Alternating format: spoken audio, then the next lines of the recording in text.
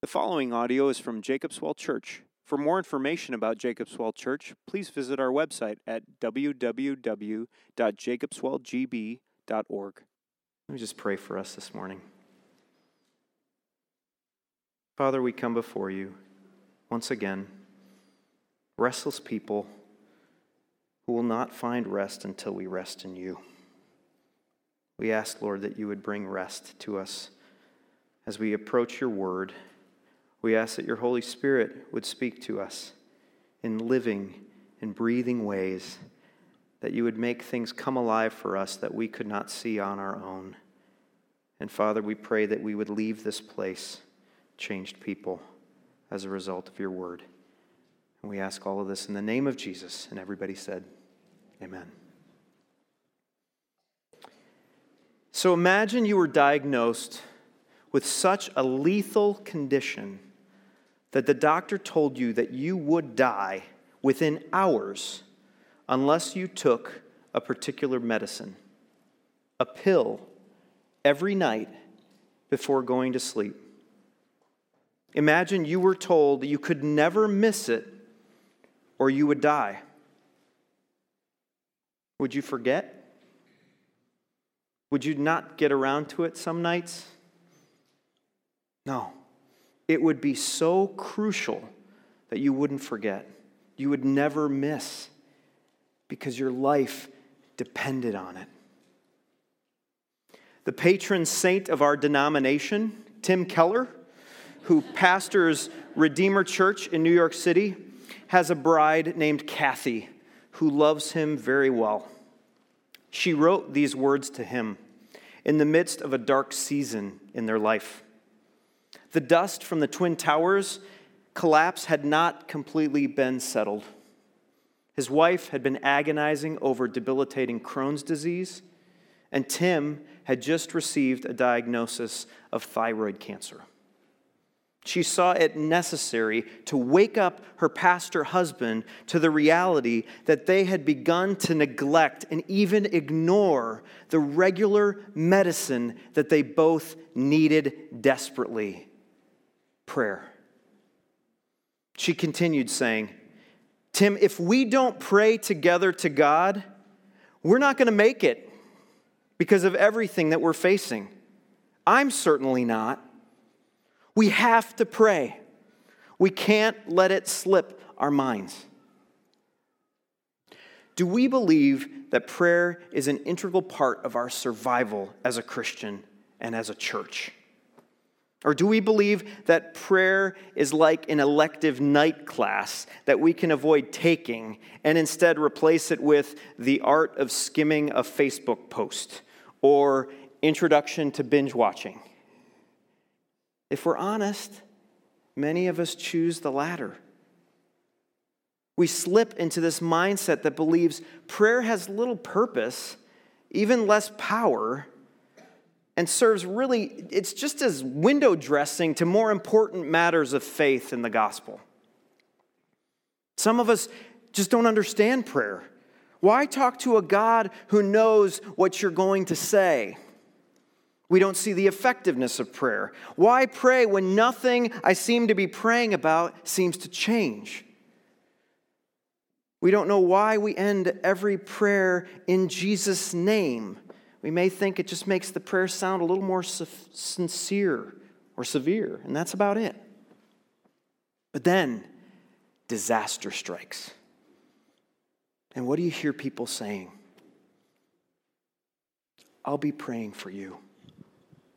You're in my thoughts and prayers." Suddenly, prayer has meaning, or at least we think it has meaning.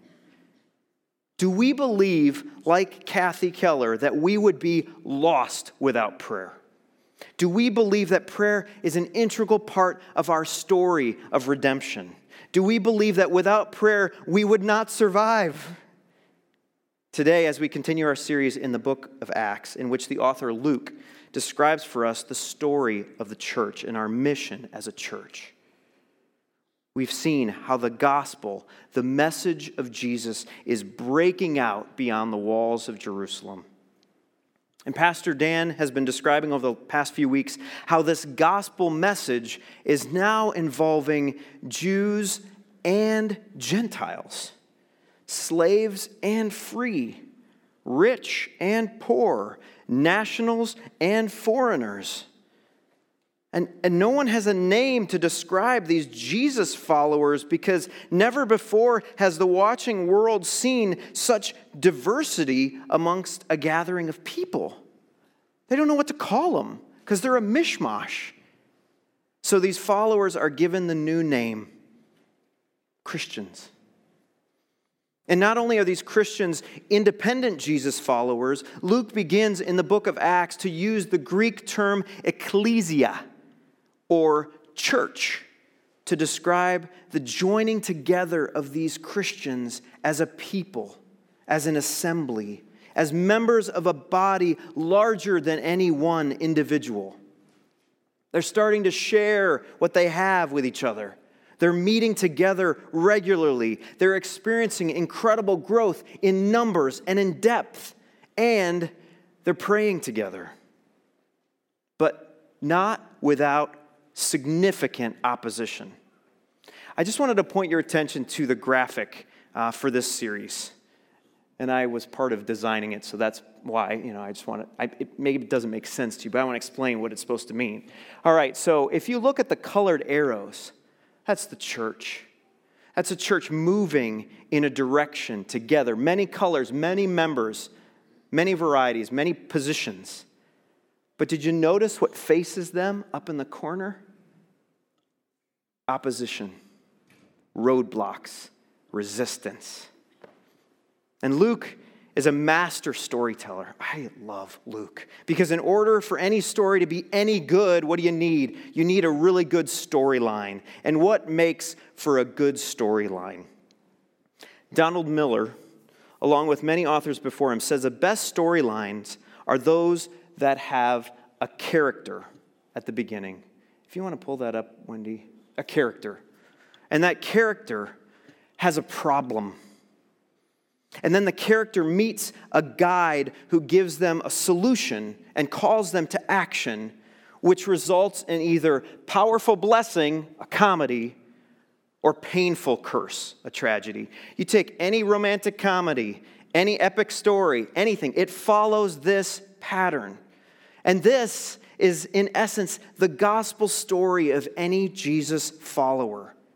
We, the character, each one of us, were made by God to reflect His glory and experience the sweetness of fellowship with Him. But we encountered a problem. We declared our independence from our Maker, which resulted in separation from God, the mess of sin, and eternal death. But we met a guide, Jesus, who gave us a solution, that He would die instead of us, and asks that we trust in His perfection to cover us. Then our call to action is we are asked to pray to Him, confessing our mess and asking Him to save us instead of us having to save ourselves. And the powerful resolution comes when we become children of God and share with Jesus in His life eternal. This is the continual narrative flow of the gospel. And in Acts chapter 12, Luke is wanting us to see that the gospel storyline, which brings salvation to all who believe it to be true, it's also the pattern that should shape our prayer life. We see in this chapter the gospel pattern of prayer for the church. And it's in 3 acts, basically. The first act of Acts chapter 12, we're going to see problem prayer. The second act, we're going to see solution praise. And the third act, we're going to see Jesus power. Let's start with the first act, problem prayer. Read with me Acts chapter 12, verses 1 to 5. About that time, Herod, the king, laid violent hands on some who belonged to the church. He killed James, the brother of John, with the sword. And when he saw that it pleased the Jews, he proceeded to arrest Peter also.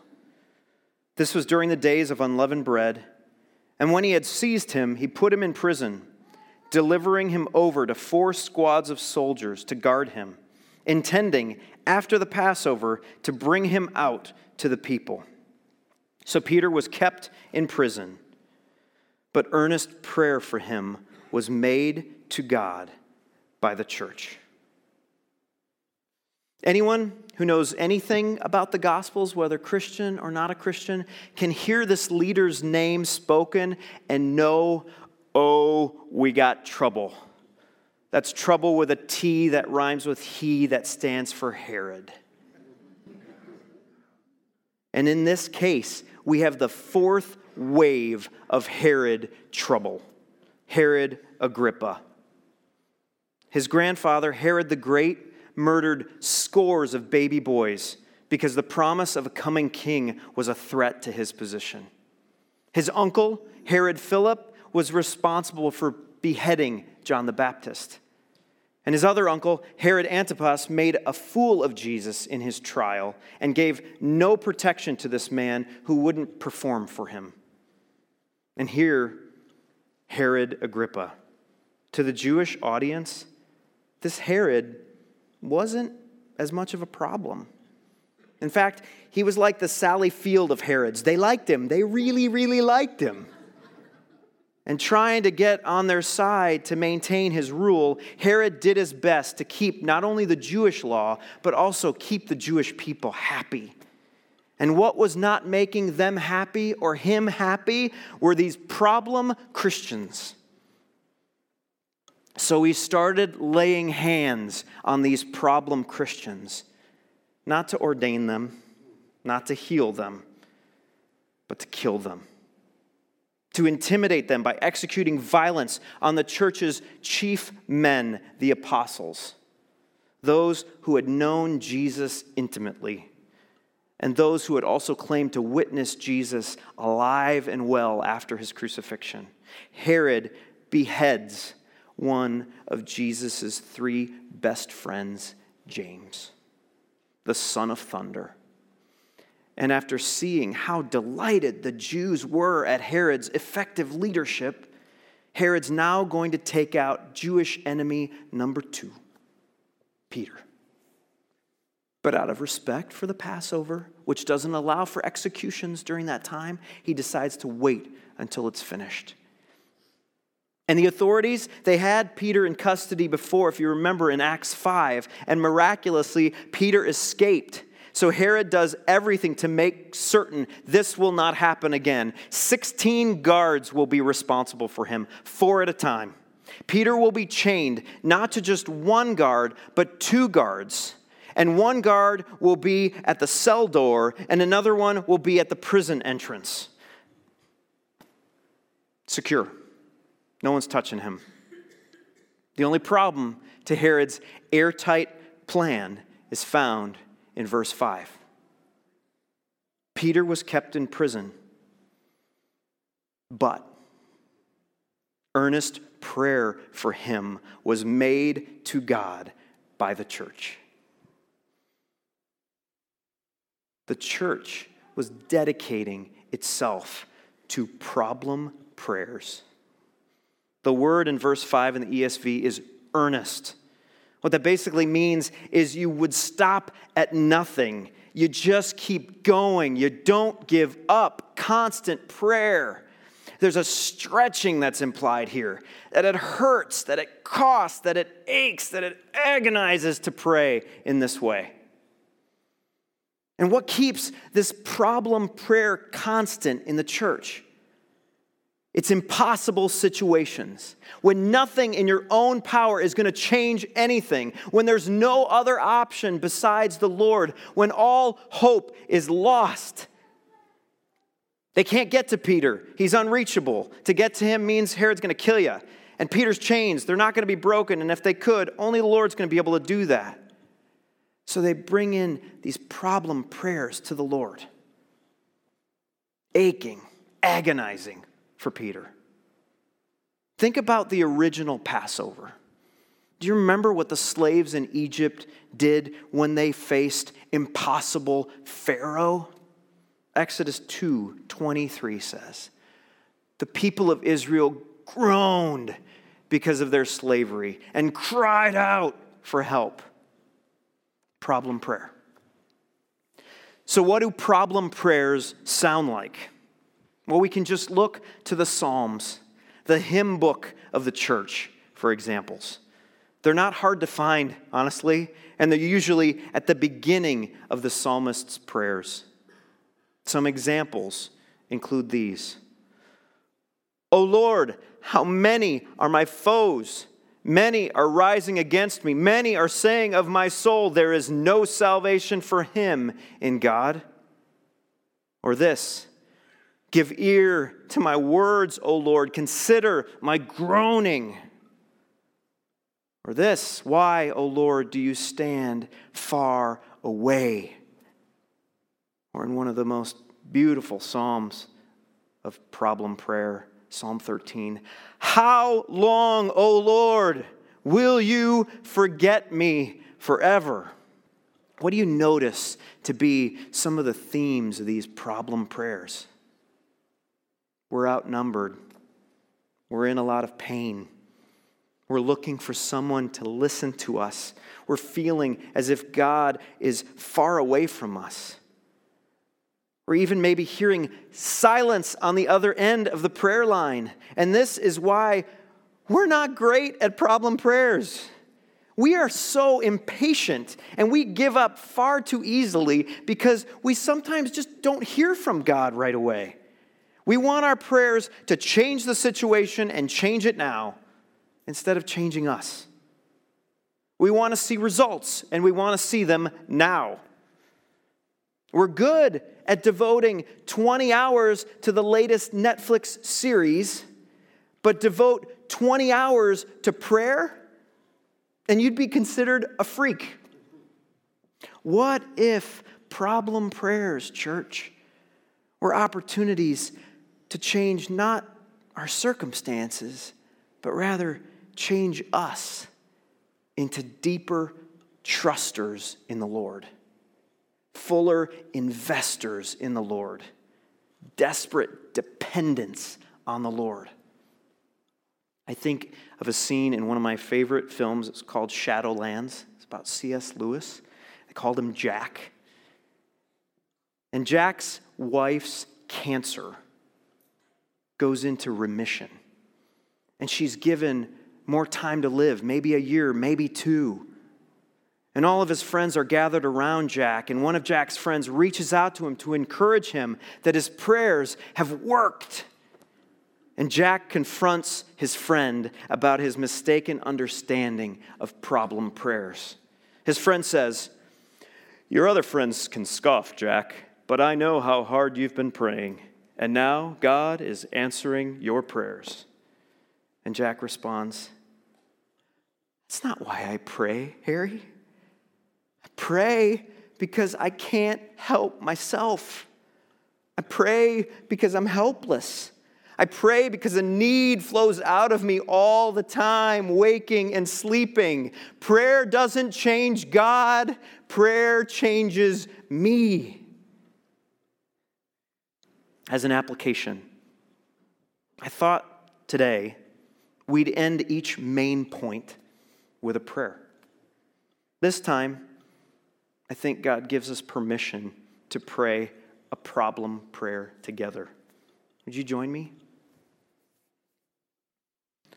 Father, some of us are here today asking, where are you? You're far off and distant. We can't hear you. We're wrestling to find a solution, a comfort, a help, or for you to do something, and it's like you're ignoring us. There are people in our lives whose bodies or souls are wasting away right now, and you're not appearing to heal them. There are parts of our own hearts which feel like they're dying inside. And when we call to you, it's like we're talking to a wall. Why do you stand so far away? Why do these troubles not seem to be going away? Please, Father, be near. Hear us from heaven. Come and help us. We beg you. Come. We plead with you. Answer. We need you. Respond. And all God's people said, Amen. Some of us, we did not like that prayer, because that prayer might have felt disrespectful or demanding. But God calls us to bring our problem prayers before Him, because guess what? Every prayer God's children pray, He answers. I've quoted this before, but it does bear repeating from our patron saint, Tim Keller, and it's this: God always answers the prayers of His people, always. And God will either answer our prayers with what we ask or what we would have asked if we knew everything that He knows. And this leads us to Act 2, solution praise. Read with me, Acts chapter 12, verses 6 to 17. Now when Herod was about to bring him out on that very night, Peter was sleeping between two soldiers, bound with two chains, and sentries before the door were guarding the prison. And behold, an angel of the Lord stood next to him, and a light shone in the cell. He struck Peter on the side and woke him, saying, "Get up quickly." And the chains fell off his hands. And the angel said to him, "Dress yourself and put on your sandals." And he did so. And he said to him, "Wrap your cloak around you and follow me." And he went out and followed him. He did not know that what was being done by the angel was real, but thought he was seeing a vision. When they had passed the first and the second guard, they came to the iron gate leading into the city. It opened for them of its own accord. And they went out and went along one street, and immediately the angel left him. When Peter came to himself, he said, "Now I am sure that the Lord has sent His angel and rescued me from the hand of Herod and from all that the Jewish people were expecting." When he realized this, he went to the house of Mary, the mother of John, whose other name was Mark, where many were gathered together and were praying. And when he knocked at the door at the gateway of the gateway, a servant girl named Rhoda came to answer. Recognizing Peter's voice, in her joy, she did not open the gate, but ran in and reported that Peter was standing at the gate. They said to her, "You are out of your mind." But she kept insisting that it was so, and they kept saying, "It is his angel." But Peter continued knocking, and when they opened, they saw him and were amazed. But motioning to them with his hand to be silent, he described to them how the Lord had brought him out of the prison. And he said, "Tell these things to James and to the brothers." Then he departed and went to another place. If you had to diagnose the problem with the early church's understanding of prayer that's found in this passage, what would you say the problem is? They didn't believe there was a real solution. So here's the problem. Herod, the most powerful man that they know, had Peter on death row. Solution? Enter a power greater than man, the power of the Lord who sets prisoners free. But Peter was chained to two guards and surrounded by two others in a locked fortress. Solution: the maker of steel becomes the breaker of steel. And the maker of the guards becomes the guardian of the prisoner. Problem: there's no way into the city. The gates are locked. Solution: every city is mine, declares the Lord. And just as stones can be rolled away to reveal a resurrected man, so too can gates open on their own accord to reveal a dead man walking and knocking at the door of Mary's house, the place where the Jerusalem church gathered and was at that very moment doing what? Praying. A servant girl comes to the door, and just at the sound of Peter's voice, she just hears his voice, she's confronted with her own unbelief. I love the humorous scene in verse 14 when Rhoda comes to the door, hears Peter's voice, and completely forgets to answer it because she's so overjoyed by the impossible becoming possible. Peter's just standing there like confused. Like, where'd they go? Where'd they go? It's like a scene from a romantic comedy, like starring an expressive Greek or Italian family. Rhoda breaks up the somber prayer meeting shouting, "Ah! Peter's here! Peter's here!" And they say like Elaine from Seinfeld, "Get out!" No way. He's alive. He's here. And they say, "No way." She says, "Way." And they say, "No way." And she says, "Wait." And she says, "You're crazy." "No, I'm not crazy. God's honest truth. He's out there." And then dead silence comes to the family as they hear the knock at the door. And the craziness repeats again. It took Peter having to raise his hand for a second to calm them all down. And there he encourages them, "Tell James." This is not the James that's just been killed, but James, Jesus' brother, who once disbelieved in Jesus, but is now head of the Jerusalem church. "Tell James and the rest of the church this: God made the impossible possible." In essence, Peter is encouraging the church to remember that nothing is impossible with the Lord and to praise him for the work that he's done. That in the midst of impossible situations, that the problem prayers of the church have a God who responds with solutions. It's fuel to keep going. It's encouragement for the soul. For those of us who live in the church almost 2,000 years later, how are we doing at being Rhoda? How are we doing with sharing with others the impossible things that God has made possible? Are we telling our brothers and sisters here about those who were dead in their sin coming to new life in Christ? Are we sharing with friends how God took an in-the-gutter dead marriage and breathed new life back into it? Are we asking others to join us, like the prayer meeting at Mary's house, to pray for impossible situations in order that we might praise the Lord for bringing about possible transformation and gospel change? A very, very minor but very personal illustration for me that I wanted to share with you real briefly. As many of you know, Bliss and I took a trip to Atlanta a few weeks back for an assessment to determine whether the Lord might be leading us to do what I believed to be an impossible task, which is plant a church. And for several weeks leading up to the trip, I'd been restless at night, praying problem prayers before the Lord, asking him really hard questions, bringing him my deepest insecurities and arguments about why this is a really bad idea. And funny thing about it is that I have record of some of those nights through an app that I call, or I don't call it, they call it, that's called Sleep Cycle. It traces the quality or lack of quality to your sleep. And here's an example of what my sleep and problem prayers looked like prior to and during much of our time in Atlanta. See the time? Up. Oh, I was up at 11:30. I was up at 1. I was up at 2:30. Up at 3:45. Up at 5. Up again. There it is. Finally, I had had enough.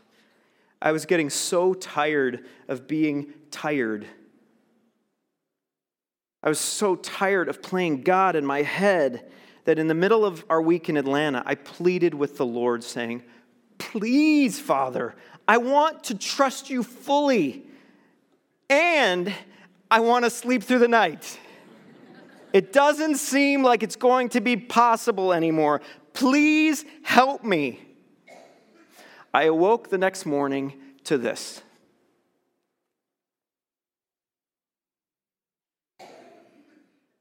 One in the morning might be bladder related, just so you know. Okay. And maybe, a little like Rhoda and the rest of the early church, I jumped out of bed, refreshed and refueled, praising God for bringing a solution to my impossible situation. Let's encourage one another this week about the work the Lord is actively doing in bringing dead things back to life, making impossible things possible. And let's praise God in prayer for the solutions that he brings. The person who's struggling, who's not yet seen a solution to their problem prayer, they need encouragement that God is still alive and active when it feels like he's not. To the person who's doubting that God even cares, they need to hear about how God is providing. We need to hear ourselves who live in a doubting, God-forgetting, evolution-loving world say, there is a God, and he's alive. I'm going to pray again, a solution praise. Thank you, Father, for all of the impossible situations that you have allowed us to see your hand make possible. We want to quiet our hearts for a moment to allow you to remind us, like Peter standing at the door, the solutions to impossible situations you have worked on our behalf. For the chains and the prisons you have released us from, we praise you, Father.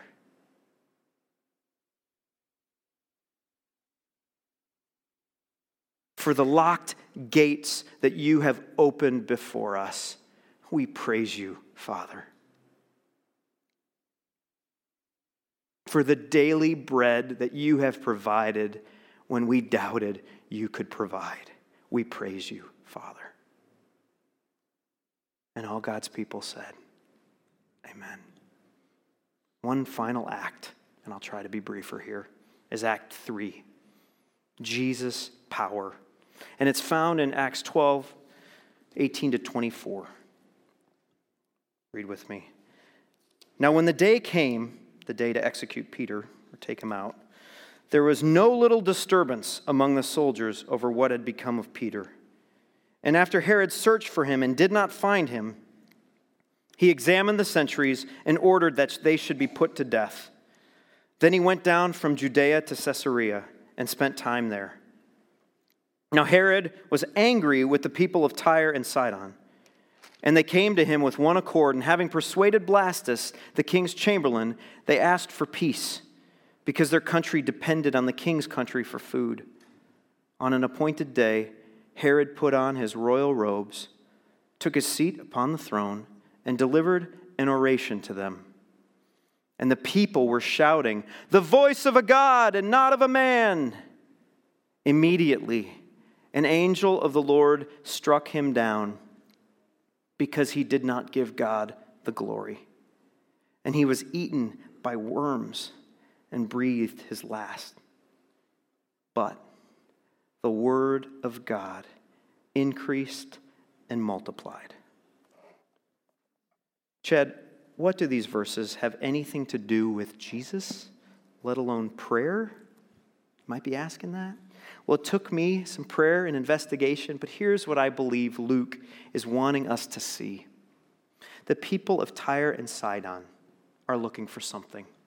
They're looking for peace, and Herod's not happy with them. First, he's lost Peter, and he's lost face with the Jewish people.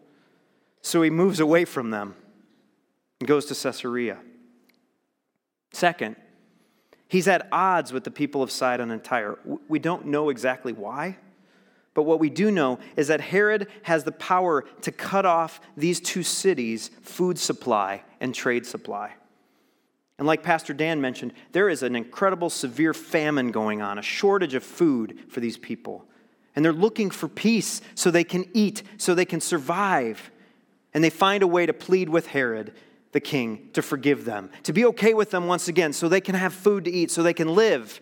And Herod agrees to be their peace, to be their king once again, to be their hope, to be their savior. And during an appointed holiday, the king gives them audience, which is a sign of peace with the people. We actually have another historical account of what happened here in addition to what you find in the book of Acts. And it's written by an ancient, reliable historian who's not a Christian named Josephus. Not only does hearing this separate account strengthen my trust in God's infallible word, it strengthens my trust in God's powerful work. I trust that you can follow some of the ancient language that's here, but this is coming from a historian, not a writer of Scripture. And this is what he writes. On the second day of the spectacles, which was this festival, Herod put on a garment made wholly of silver and came into the theater early in the morning. There, the silver of his garment became illuminated by the fresh reflection of the sun's rays, shone out in a wonderful manner, and was so impressive as to spread awe over those that looked intently upon him. Presently his flatterers cried out, one from one place and another from another, though not for his good, it's interesting, that he was a god. And they added, "Be thou merciful to us, for although we have reverenced thee only as a man, yet shall we henceforth own thee as superior to mortal nature." Upon this, the king neither rebuked them nor rejected their impious flattery. A severe pain arose in his belly, striking with a most violent intensity. He therefore looked upon his friends and said this, "I, whom you call a god, am commanded presently to depart this life. While providence thus rejects the lying words you just now have said to me, and I, who was by you called immortal, am immediately to be hurried away by death." Moments later, Herod dropped to the ground in fierce pain, and he officially died 5 days later. Imagine being a citizen of Tyre and Sidon and watching your hope for peace and survival collapse. We can never, ever find peace in a man unless that man is also God. Herod shows us the futility of attempting to trust in a world power unless that power has control of the world. As Herod drops dead and physical famine spreads, verse 14 encourages us and tells us that the Word of God, Jesus himself, like food for hungry souls, increases and multiplies through the land. The reason we pray in Jesus' power, the reason we pray in Jesus' name is because we, like the people of Tyre and Sidon, know that unless we have peace with the King, we are going to starve and die and be devoured by eternal worms. Jesus is our only source of true peace and life-giving food, the only peace giver who took our separation from God on himself in his problem prayer on the cross. My God, why have you forsaken me?" And Jesus, who provide a solution, prays as Mary Magdalene runs to an upper room to tell the disciples, "He's alive! He's alive!" We pray with Jesus' powers because we see how impossible it would be to make a holy God pleased with us, sinful human beings, unless we know his Son, Jesus. The Father knows the Son. If we know the Son, the Father knows us. Jesus' death is our problem prayer answered. His resurrection is our solution praise sung. Jesus sitting at the right hand of the Father is our eternity and salvation power. Let's pray in Jesus' name and watch the word of God in Jacob's Well and in the church throughout the world multiply and increase. Would you please stand with me to pray?